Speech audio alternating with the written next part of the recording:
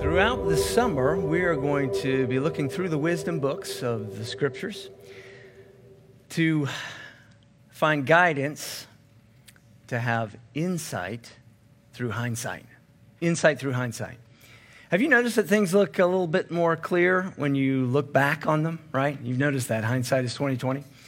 Wouldn't it be nice to have a little bit of that in advance, right? You can when you benefit from the hindsight of other people who have lived forwards and understood backwards. Now, why do we need insight from hindsight? Obviously, it's nice to have people who are further down the path calling back to us that there's a stump or a hole. Watch out for it. But every age has blind spots. So it's not just a practical tool. Wisdom isn't just a practical tool. Every age has blind spots. What everybody happens to believe right now, just because we happen to be walking around, we have opinions and we get to write the newspapers, that's called conventional wisdom. We need unconventional wisdom, not just the spirit of the age, but the spirit of the ages. You've heard the story of the frog and the kettle. You put a frog in a cool kettle and you turn up the heat, it'll slowly boil to death. You put it into a hot kettle, it'll jump right out. Well, when you live long enough in your age, it's like that heat just slowly getting turned up. And every age turns up the heat and cooks some aspect of common sense. You know, in the Victorian period, it's funny, in the Victorians were not allowed to say the word legs. Like even a table didn't have legs, right? Victorians, are you picking up on this, what I'm talking about? It was too suggestive, all right? You didn't say that a table had legs, all right? Now, the kids in our nursery right now, they're gonna grow up one day and they're gonna look around and see what kind of things like that are going on, how we messed things up. We inherit those messes. We inherit them. We didn't make them all, right? And they're going to inherit them, and they're not going to have it all right either. But every age, we're overcompensating for the last, right? And so, you've got about 5 years once you inherit that mess to fix it. And then, you know what happens after that? It becomes yours. It's your mess, right? You got 5 years, and then it becomes your own. We're not going to fix it all. But what we're going to do, what we end up doing is weaving down the road of life, overcompensating. Sometimes we try to look ahead, right? We try to be prescient. We try to be 5 minutes ahead. We try to solve blind spots of our age by looking ahead. In fact, we're usually about 1,000 or thousands of years behind the age. C.S. Lewis said, anything that is not eternal is eternally out of date. So the children in our nursery are going to come up and they're going to say, what were you thinking about the common sense that we cooked to death in our age? The pendulum will swing back, in other words. Those things you're worried about, those excesses, the pendulum will swing back. So let's take a look at the wisdom of the ages. Let's look at wisdom of the ages to see what we're not seeing. That's unconventional wisdom. That's insight from hindsight. So each of these wisdom books tells its own unique story, but they all put the meaning of life to the test to give us insight from hindsight. So Ecclesiastes says, you can gain it all. Not quite yet. You can gain it all and lose the meaning behind it all. That's Ecclesiastes. Job says you can lose it all and find the meaning behind it all. Song of Solomon says you can find what's loving and worth loving above all. And Proverbs is really the axioms of those lessons of what's meaningful in life. Today we're going to begin by looking at the book of Ecclesiastes. Let me explain it with one simple illustration. Have you ever been sitting at a desk or looked at a wall and you've seen graffiti there, and it says, Jesus is the answer? Have you ever seen this? Jesus is the answer. And then you look down underneath it and some smart aleck wrote, what was the question? Right? You seen that? Well, Ecclesiastes is the question. The rest of the Bible answers the question. Ecclesiastes asks the question. How do we find the good life? Ecclesiastes just means teacher or preacher. It's Solomon's pen name as he pokes at life. And the way he asks the question is, how do you find the good life under the sun? And under the sun is code for, how do you find the good life without faith, without God? How do you find the good life without God? Now, that's why some people find this book so disturbing, because they don't know that that's what he's doing. He's trying to prove a negative. It's a little like that documentary years ago called Super Size Me, where the guy, Morgan Spurlock, he tries to prove a negative about nutrition by eating only fast food, breakfast, lunch, and dinner for a month. You remember this? All right? And he becomes depressed. He gains all kinds of weight. He proves the negative, that life without nourishing food is not good. And this is what Solomon is up to. You see, that's what he's up to with this book. What if he really had the resources to test life to the full under the sun? To test it out, to see what's meaningful under the sun. What if you had all the wealth and power to test out what makes life worth living? That's what he's doing. And he discovered you can gain the whole world and lose its meaning to find all your stuff meaningless. From the Word of God, Ecclesiastes chapters 1 through 3, I'm not going to read the whole thing. I'm going to give you a sampling of the flow, to give you the flow of the opening argument. Hear God's word this morning. The words of the preacher, the son of David, king in Jerusalem. Vanity of vanities, says the preacher. Vanity of vanities. All is vanity. What does man gain by all the toil at which he toils under the sun? A generation goes, a generation comes, but the earth remains forever. So I hated my toil in which I toiled under the sun, seeing that I must leave it to the man who will come after me. So I turned about and gave my heart up to despair over all the toil of my labors under the sun. We're counting on you back there. I said in my heart, come now, I will test you with pleasure. Enjoy yourself. This is where he pivots. He's making a test of pleasure. But behold, this also was vanity.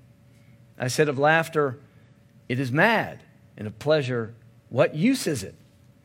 I searched my heart to cheer my body with wine, my heart still guiding me with wisdom. By the way, let me just pause there and say, what's he saying there?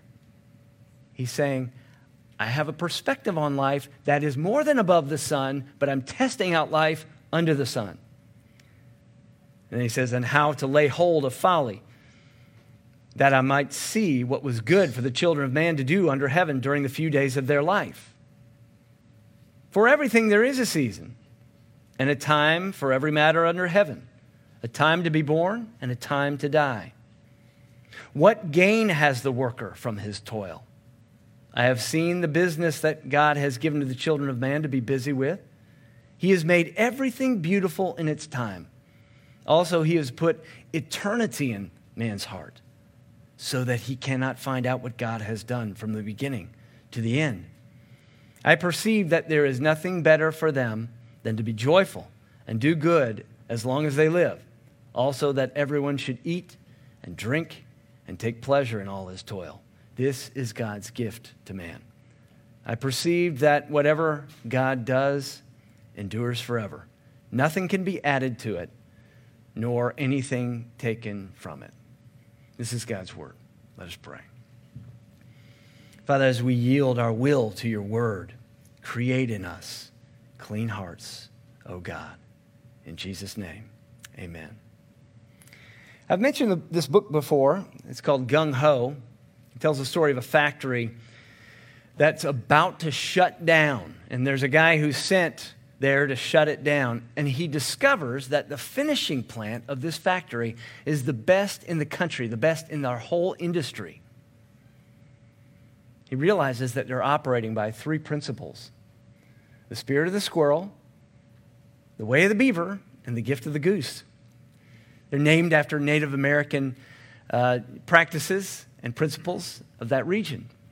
I've talked about the gift of the goose before, but I've not talked to you about the spirit of the squirrel. What is the spirit of the squirrel? The spirit of the squirrel is really worthwhile work. It's seeing the purpose above and beyond the specific details of the work that you're doing, the tasks that you're doing. If you make a widget, if you make some little part for something over and over and over again, the quality may break down, the meaning in it may break down after a while. But if you know that the part and your ability to make it well is the pivotal difference in a braking system on a school bus, now you have the spirit of the squirrel. Now you know that your tasks are meaningful. You have purpose that motivates your work. Sunday is our day of purpose, is it not? Sunday is our day of purpose. It's to reconnect to our purpose. But Sunday is so disconnected from Monday, isn't it? I don't have to tell you that. Sunday is so disconnected from Monday. The spirit of the squirrel is missing from our week. Monday through Friday needs the spirit of the squirrel so that Sunday purpose can be lived out Monday through Friday, Monday through Saturday. So how do we connect Sunday purpose with Monday work? How do we do it? Answer, let's examine the broken world without it. That's what he's doing. That's what I told you that he's doing. That's what he's up to. How do we connect Sunday purpose to Monday work? By examining a broken world or our responses to a broken world without it. And what he's saying, what Ecclesiastes is doing, he's experimenting. He's saying there are two main ways that people try to deal with the brokenness of the world under the sun. There are two main ways that we try to deal with it. Without the spirit of the squirrel. Fight and flight. We're going to look at fight and flight. That represents pessimism and optimism. First, fight. Some people try to fight in a broken world, or they fight the broken world itself with pessimism. That's how they deal with it. That's how they deal with it. They're lowering their expectations. That's what it means to be a pessimist. You're just lowering your expectations. It's kind of like to say, well, if my expectations of a broken world are low enough, then it cannot hurt me. It cannot disappoint me as much.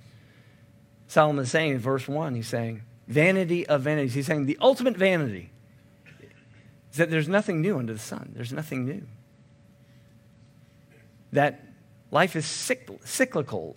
There's nothing new under the sun. It's pessimistic. He's lowering his expectations. He's saying there's nothing new. The cyclic nature of life is futile. It seems futile. It's like saying the more things change, the more they stay the same, right? You've heard that. And you've experienced it too. Now, tell me you haven't done this. You've turned off the news during vacation, maybe for a couple of weeks, and you've kind of had a little news detox. And you say, ooh, that feels good. But then you turn it back on, and you say, you know what? We picked up right where we left off. There's nothing changed. There's nothing different. It's the same arguments. It's the same personalities. It's the same problems. It's the same sticking points. I know, you thought I meant talking points. No, the same sticking points. Nothing new under the sun. You've had that experience. So some people fight in a broken world or fight the broken world itself by lowering their expectations so that they won't be disappointed by it. Now, this works in golf. I can tell you, this does work in golf, to lower your expectations, you know. I mean, golf is called golf because all the other four-letter words were taken, right? So, but in the rest of life, we often use Murphy's Law. Whatever can go wrong will go wrong. That's Murphy's Law. And when things are going well, watch out, right? That's Murphy's Law. This is lowering our expectations. This is the kind of pessimism that people use to fight in a broken world. And sometimes that's just a lighthearted thing. You know, we say, you know, I kept it from raining by bringing my umbrella, right? We just have fun with that kind of thing. But there's something deeper going on. Let's take a look. Real pessimism about the future is a form of control over fear and disappointment.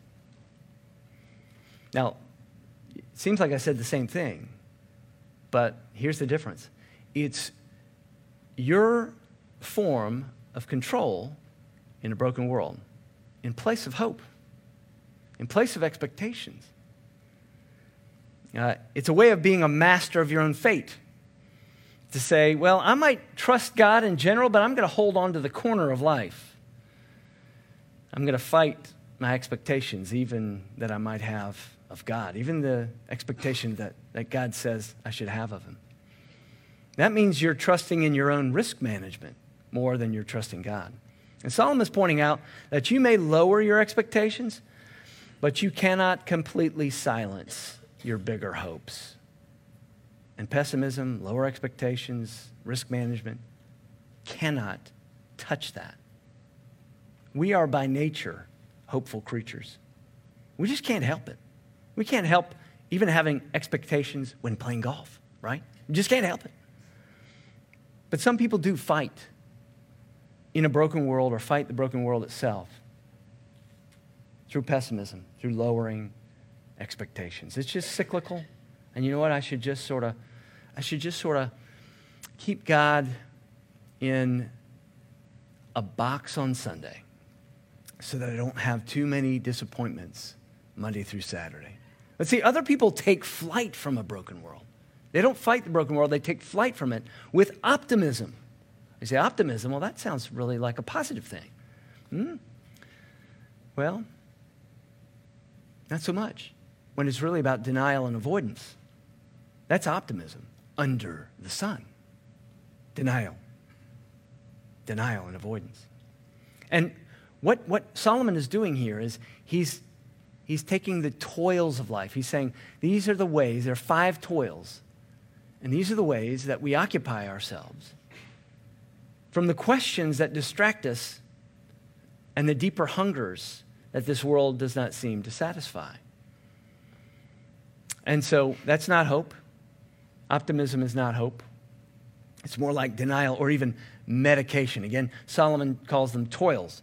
Ecclesiastes 2:1, he says, "Come now, let me test you with pleasure. Enjoy yourself." And he launches into these 5 different toils, pleasure being one of them. These are things that we invest in to distract ourselves from the bigger questions, right? Head, heart, stomach, wallet, and religion. Those are the 5. Let me just go through them real quickly. Head, you can fill your head with all kinds of knowledge, but it just brings greater responsibility, a greater sense of heaviness. Heart, you can pursue your conscience, your social conscience, and sometimes people just don't behave. You know, people are trying to help. You get disappointed by that. Stomach, you know, it's a temporary fix. Materialism is this hunger that we feed that always needs just a little bit more. And religion, you say, well, religion, how's that a toil? How's that denial and optimism? Well, let's take a look at that. Let's drill down on that a little deeper. I think people are very productive and very anxious because these toils only run 3/4 of the full mile of meaning, right? You and I need the full mile of meaning, and these toils only run 3/4 of it, including religion. They never completely silence the big questions. Monday's toils cannot replace Sunday's purpose. When you say, well, I thought you were just talking about Sunday's purpose with religion. No, I'm not talking about. That's not what I'm talking about with religion. Religion can be a toil. Just a way to make you feel better. A toil. Anxiety is up today because people have the toil of religion, but not genuine faith. God is there just to make us feel better. Is that right? That kind of religion never really puts God at the center. He's just your co-pilot. And I think some of our theology of today really keeps God a little bit in this secondary position. Author Pete Scazzaro in his book, Emotionally Healthy Spirituality, says that sometimes we even use God to run from God. Not just a co-pilot, but using spirituality to avoid really dealing with reality. Now, I'm going to give you an example of that. Sometimes we focus on religious fluff while ignoring the basics of faith, like spiritualizing away conflict by just praying about it rather than actually having the conversation, actually dealing with it. Yes, pray about your conflict. Absolutely. But don't pretend that you did it because you did something spiritual or religious. Jesus was very blunt about this. He says, if you're in Matthew chapter 5, he says, if you're offering your gift at the altar and then you remember that your brother has something against you, leave your gift there before the altar and go. First be reconciled to your brother and then come and offer your gift. What's he saying? Don't play games with God. Don't play games with yourself. Don't pretend with your spirituality. Don't use your faith as a way just to feel better, to smooth things over, to avoid dealing with the things that the basics of faith are calling us to deal with. You know, committed Christians, let's put a little finer point on this. Committed Christians want worship to be personal and not just formal. And you know, the mainline church was just full of formality, right? And we're introducing some formalities, some formal liturgies into this place. I think it's a beautiful thing to contrast the personal nature of heartfelt worship with some of these more formal elements. It doesn't mean we're getting more distant from God. So I understand that the heart wants personal worship, but having a personal religious experience does not do the work of applying those things that we already know, of applying ourselves to letting God be at the center of our life rather than our helper. Now, Bible study is good. But when you just keep learning and learning and learning and never applying and never internalizing it and never dealing with those key relationships and never dealing with yourself, you're using God to run from God. You're pretending. I keep saying you. We all do this. I do this too, right? We all do this. You don't like it when I'm this honest. I mean, it's like, you know, I wouldn't either. It's like, okay, let's move on to the next point, okay? We got it. Sorry, we're not quite done yet. You see, we do use God to run from God. And you may not think of it this way, that taking responsibility is that big a deal. But you know what? This week, when you take responsibility for some small thing that you did wrong or didn't do, or when you're in a difficult conversation or just a plain conversation and you don't let it slip by, that somebody gives you credit for something and you don't let it slip by and you say, you know what, that was this other person. That may be the most spiritual thing you've done all week. Apart from all your Bible study and apart from everything else, taking that little bit of responsibility to face reality. And all the angels are saying, yeah, he did it. She did it. Just that one little step in your week. It's a sign that faith is more than a toil than just moralism. It's a sign that Sunday purpose is beginning to connect to Monday's work. All the toils of optimism can't quench our deep thirst for God. Optimism is like lapping up a puddle when what's being offered to us is a deep, deep well. But we have to dig it. We have to keep digging it. So how do we dig that well? Not through fight, not through flight, but to take this hope that we have is living hope. And to look this broken world squarely in the face, to look at the brutal facts with unwavering hope that God truly is at the center, and that he's not to be made a means to an end. So much of our experience is suggesting things. What's it suggesting? That everything around us is so much more than the sum of its parts. When you approach a great waterfall in the wild, have you all seen the reports coming out of Yosemite that there's just so much water? I saw this one picture of this waterfall, this incredible volume of water, incredible beauty pouring over these cataracts. When you see a waterfall in the wild, awe resonates with meaning. Sparks of light glint off of droplets of water. Fragrant air pushes past you. The cool mist on your face and the thunder in your chest all bring a strange comfort.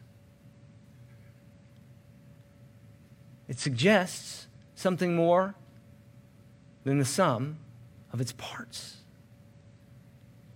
And now imagine that you come home and you see a strange machine that wasn't there before on the counter.